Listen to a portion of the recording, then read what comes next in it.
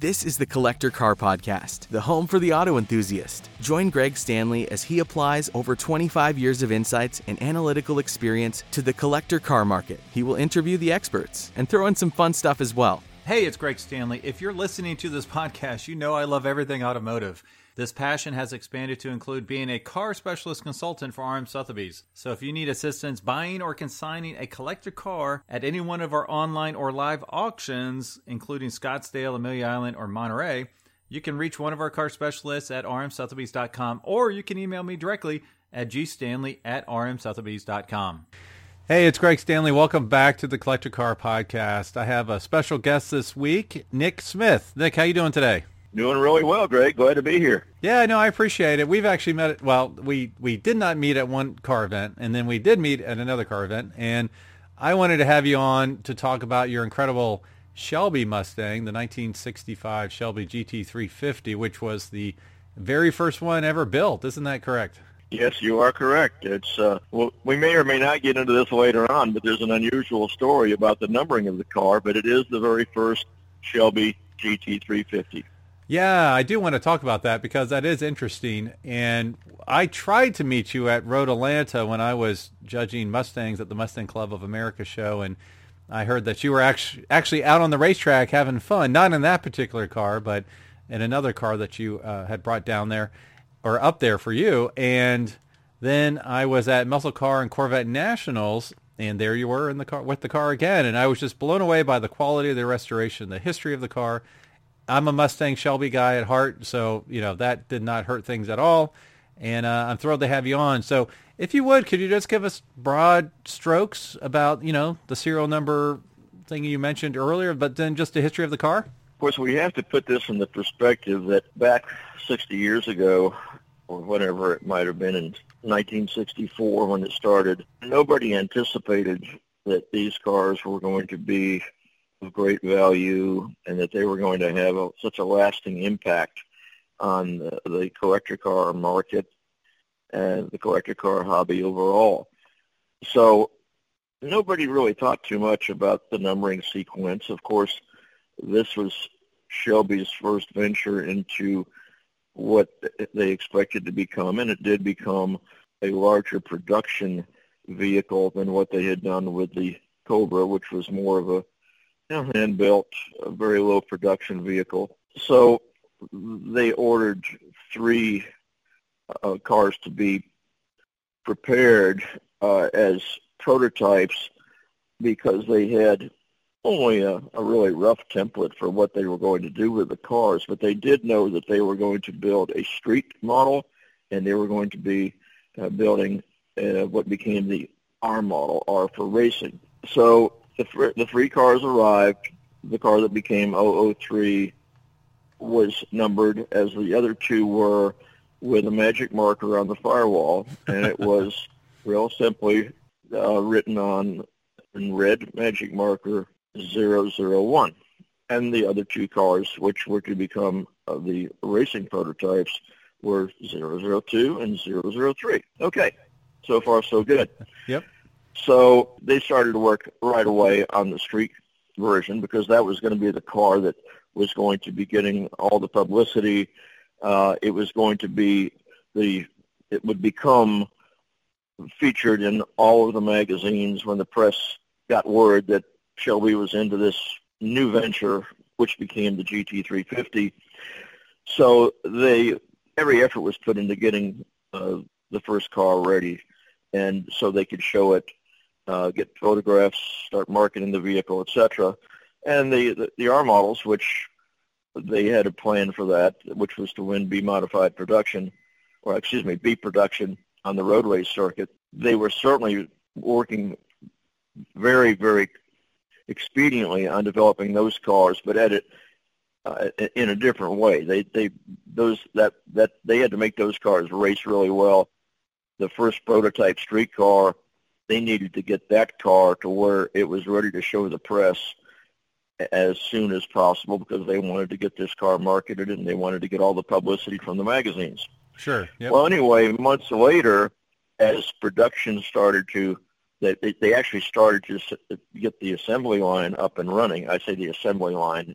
It wasn't like Henry Ford built exactly. It was, a very limited production, but it was, in effect, a small production line. So anyway, it was time to put an actual VIN plate on the cars. So Chuck Cantwell, who was the general manager of Shelby American and oversaw the GT350 development program, had the GT350 VIN plates made up with, at that time, they were called SFM, and that would stand for Shelby Ford Mustang.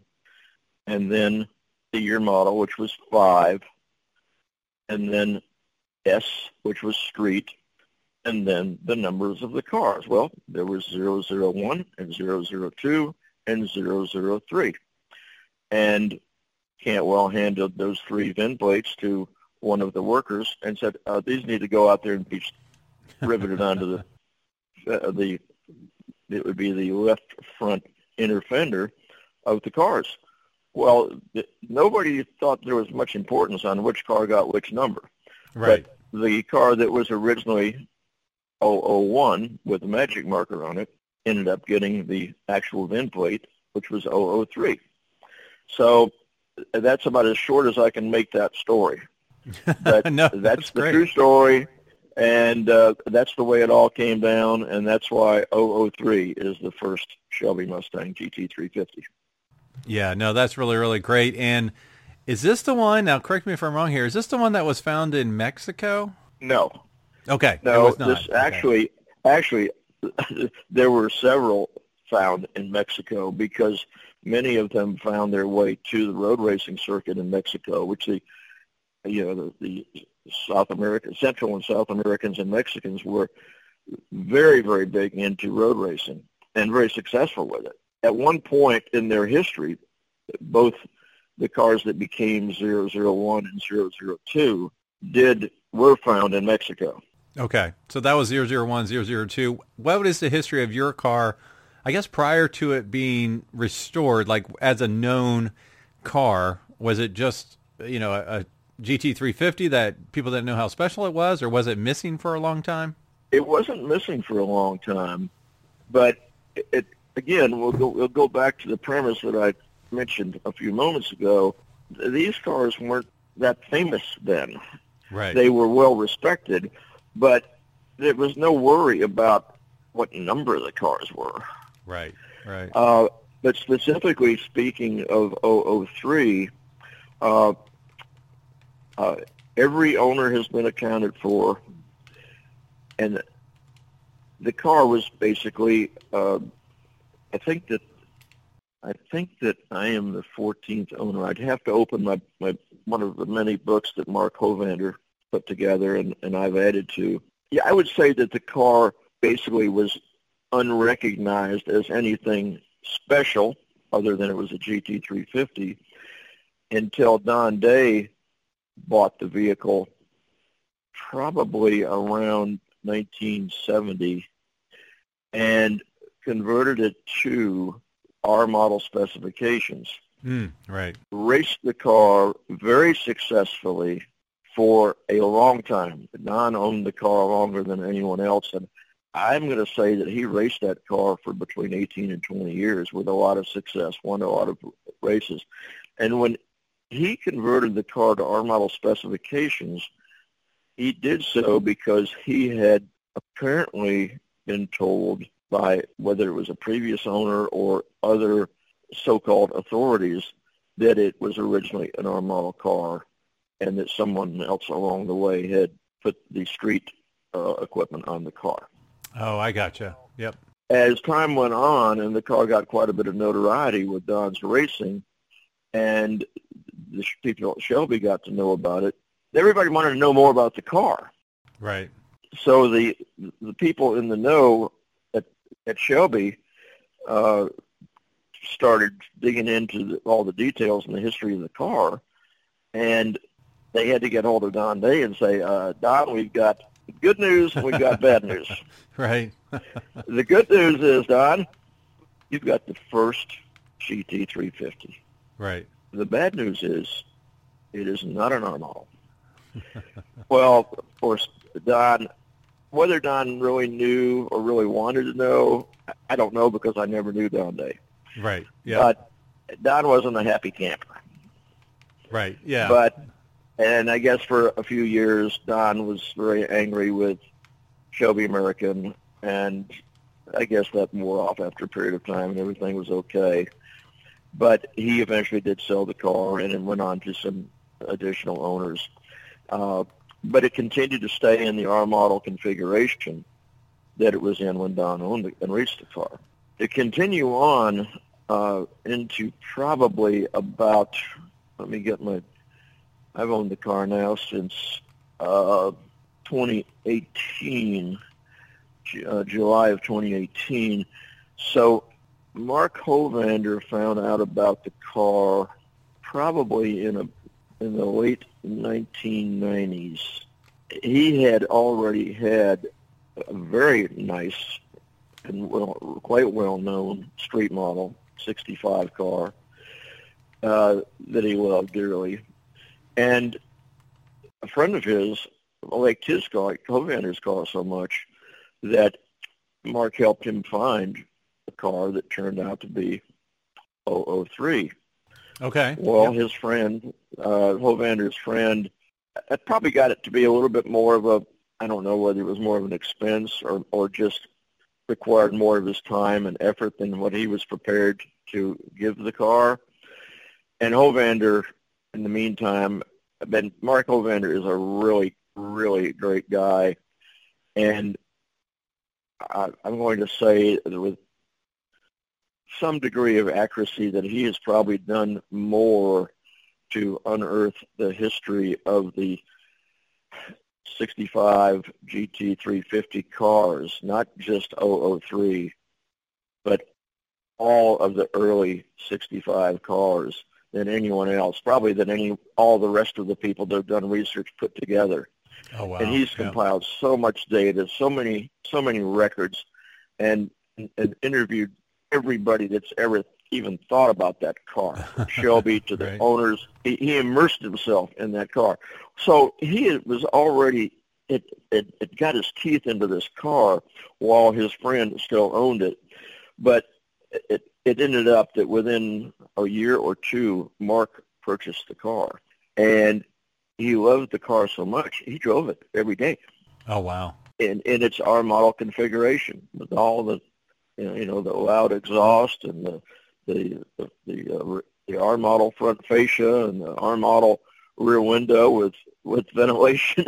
Yeah, right. Everything. and the lift up by the strap, plexiglass side windows, et cetera, and drove it for years and loved it. Just loved the car, and continued to research every stinking thing about that car that he could research. As we speak, I'm looking at about 13 3 or 4 inch binders full of everything he compiled on that car. It's I kid about Hovander, and if I could turn those binders and sell them by the pound, it would add to my value a little bit.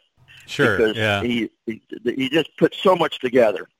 But Mark was driving the car. He's from Seattle, by the way, and he was almost completely wiped out by a tractor trailer, an 18-wheeler, that lost its brakes as Mark was stopped at a traffic light.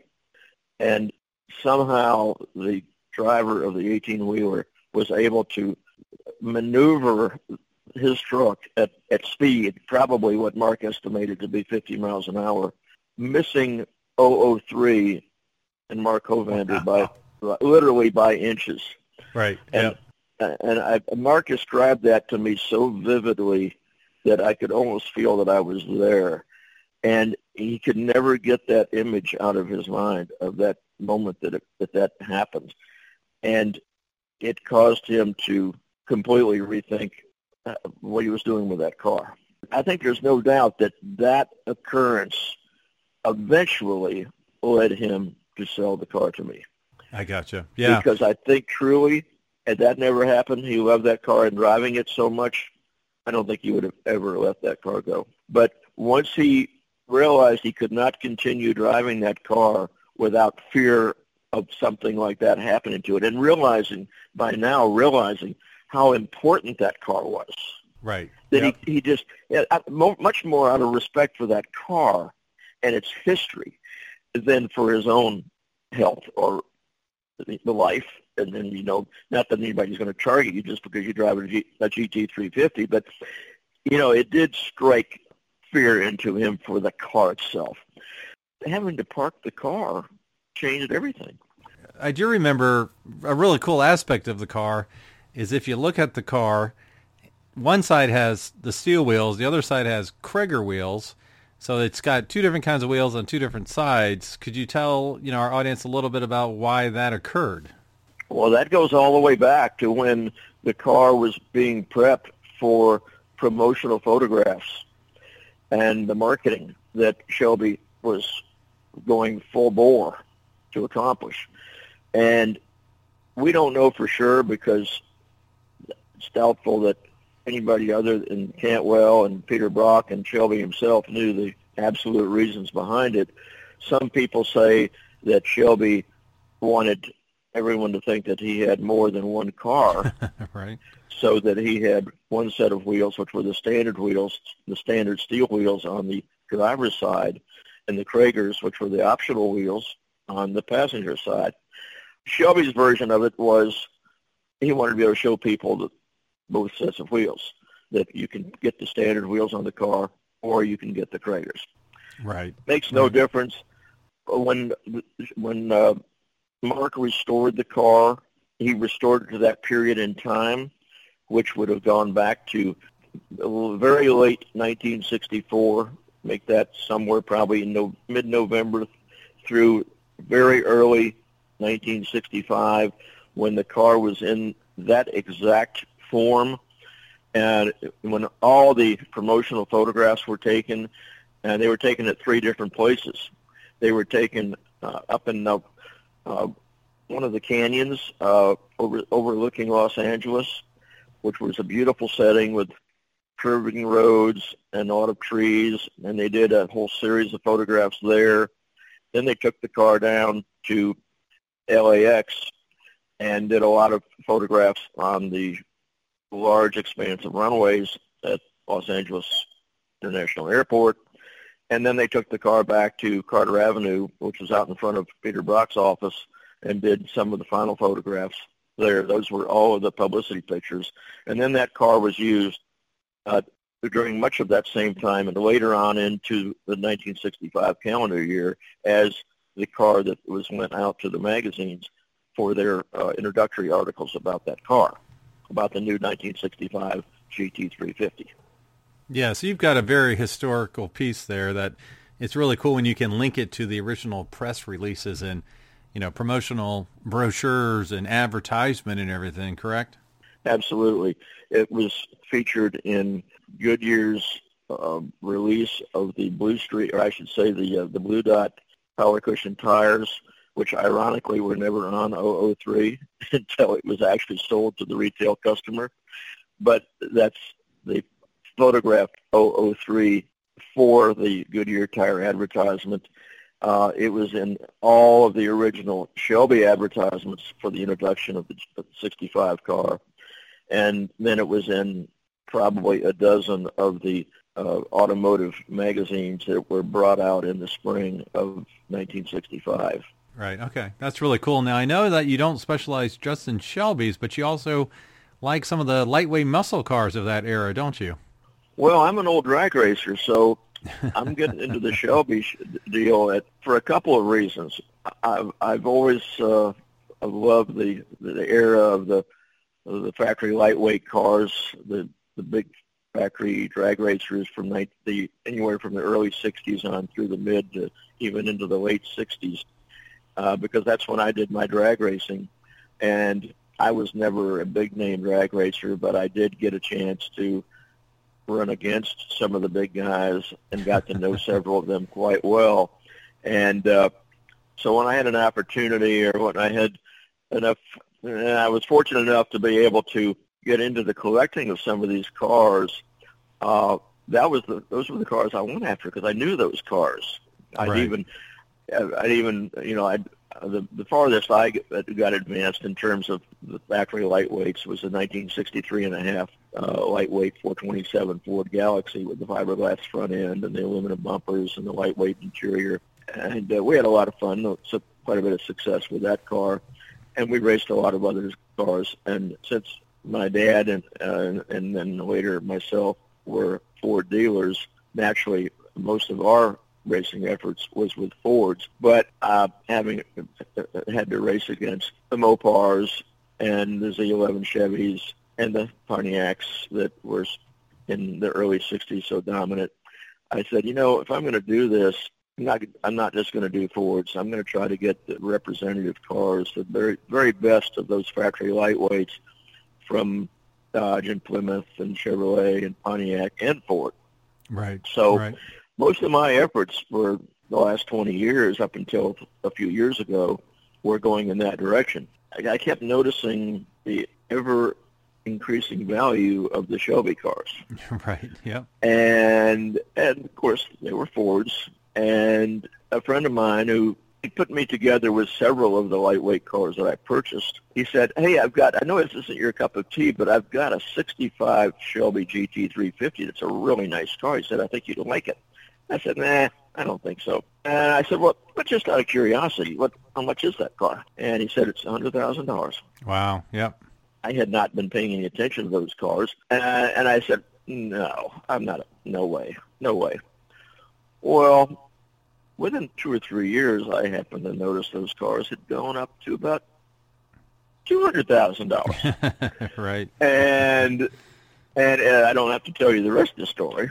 And we, of course, know that 002, the so-called Flying Mustang, has brought, with all the fees added to it, around $3 million here twice in the last, 18 months, I guess. The market has definitely changed, and all I can say is I'm sorry I didn't start getting into the Shelby business a little bit sooner. All right. Well, no, that's really great. I appreciate your time on this historic Shelby. I would like to have you on again in the future, maybe to talk about lightweights a little bit more. One thing I do at the end of this, and I hope I gave you a heads up, I think I did, is I play a little game called Keep, Cash, and Crush. So I give you 3 cars, and you have to pick one to keep forever. You have to pick one to cash in, send it, sell it. And then the third one, unfortunately, you have to pick it to send to the crusher. So I'm going to give you 3 cars. Are you ready? Well, you did not prepare me for this, but I'm going to take a shot. Oh, sorry about ahead. that. Well, yours is going to be easy. Yours is fun because I'm a huge Mustang fan. Now, I might be going a little bit deeper into the Mustangs than you're used to because I know you like other types of cars. But I'm excited about this. So I'm going to give you 3 Mustangs. The first one's a 1965 high-performance convertible. So that's the K code convertible. The second car I'll give you is a 1968 Mustang Coupe, but one of the 428 Cobra Jet Coupes, which they made about 2,200 of those. And the third one I'll give you is a 1971 Mustang convertible, but what's special about this, it has the big 429 4-speed, and I think I only made like 3 of those.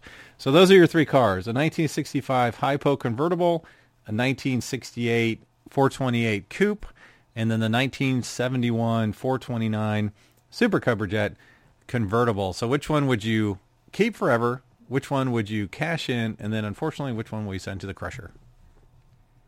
Well, now, Greg, I'm going to have to say that this is going to be personal opinion. Okay, that's perfect. Do you want me to separate this from my collector/investment? I want the position? personal.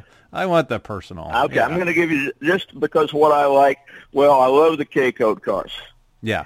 So if it was a poppy red with a pony interior 65 K-Code convertible or a triple black 65 K-Code convertible, that's definitely the one I would keep forever. Okay. Yep. Okay. Now, the 68 Cobra Jet, that's a pretty cool car. I had one of the 135 cars that were the drag race specials that they built. How many did those they built? 11 or so?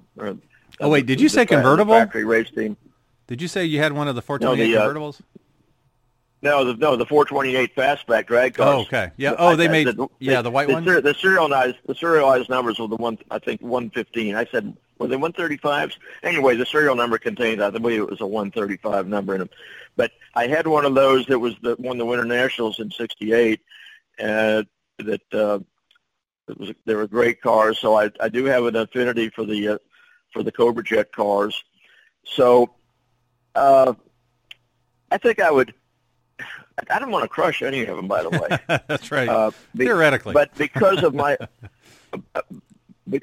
lack of real specific knowledge about the 71 convertibles, even though they only made 3 of them, this is, like I said, from an investment standpoint, a very stupid decision, but I'm going to crush that one.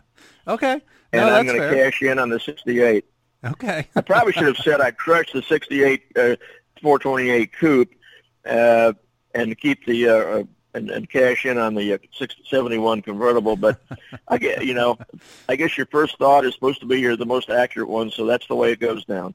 Keep the 65 Hypo K code, cash in on the 68 Cobra Jet, and crush the 71 convertible.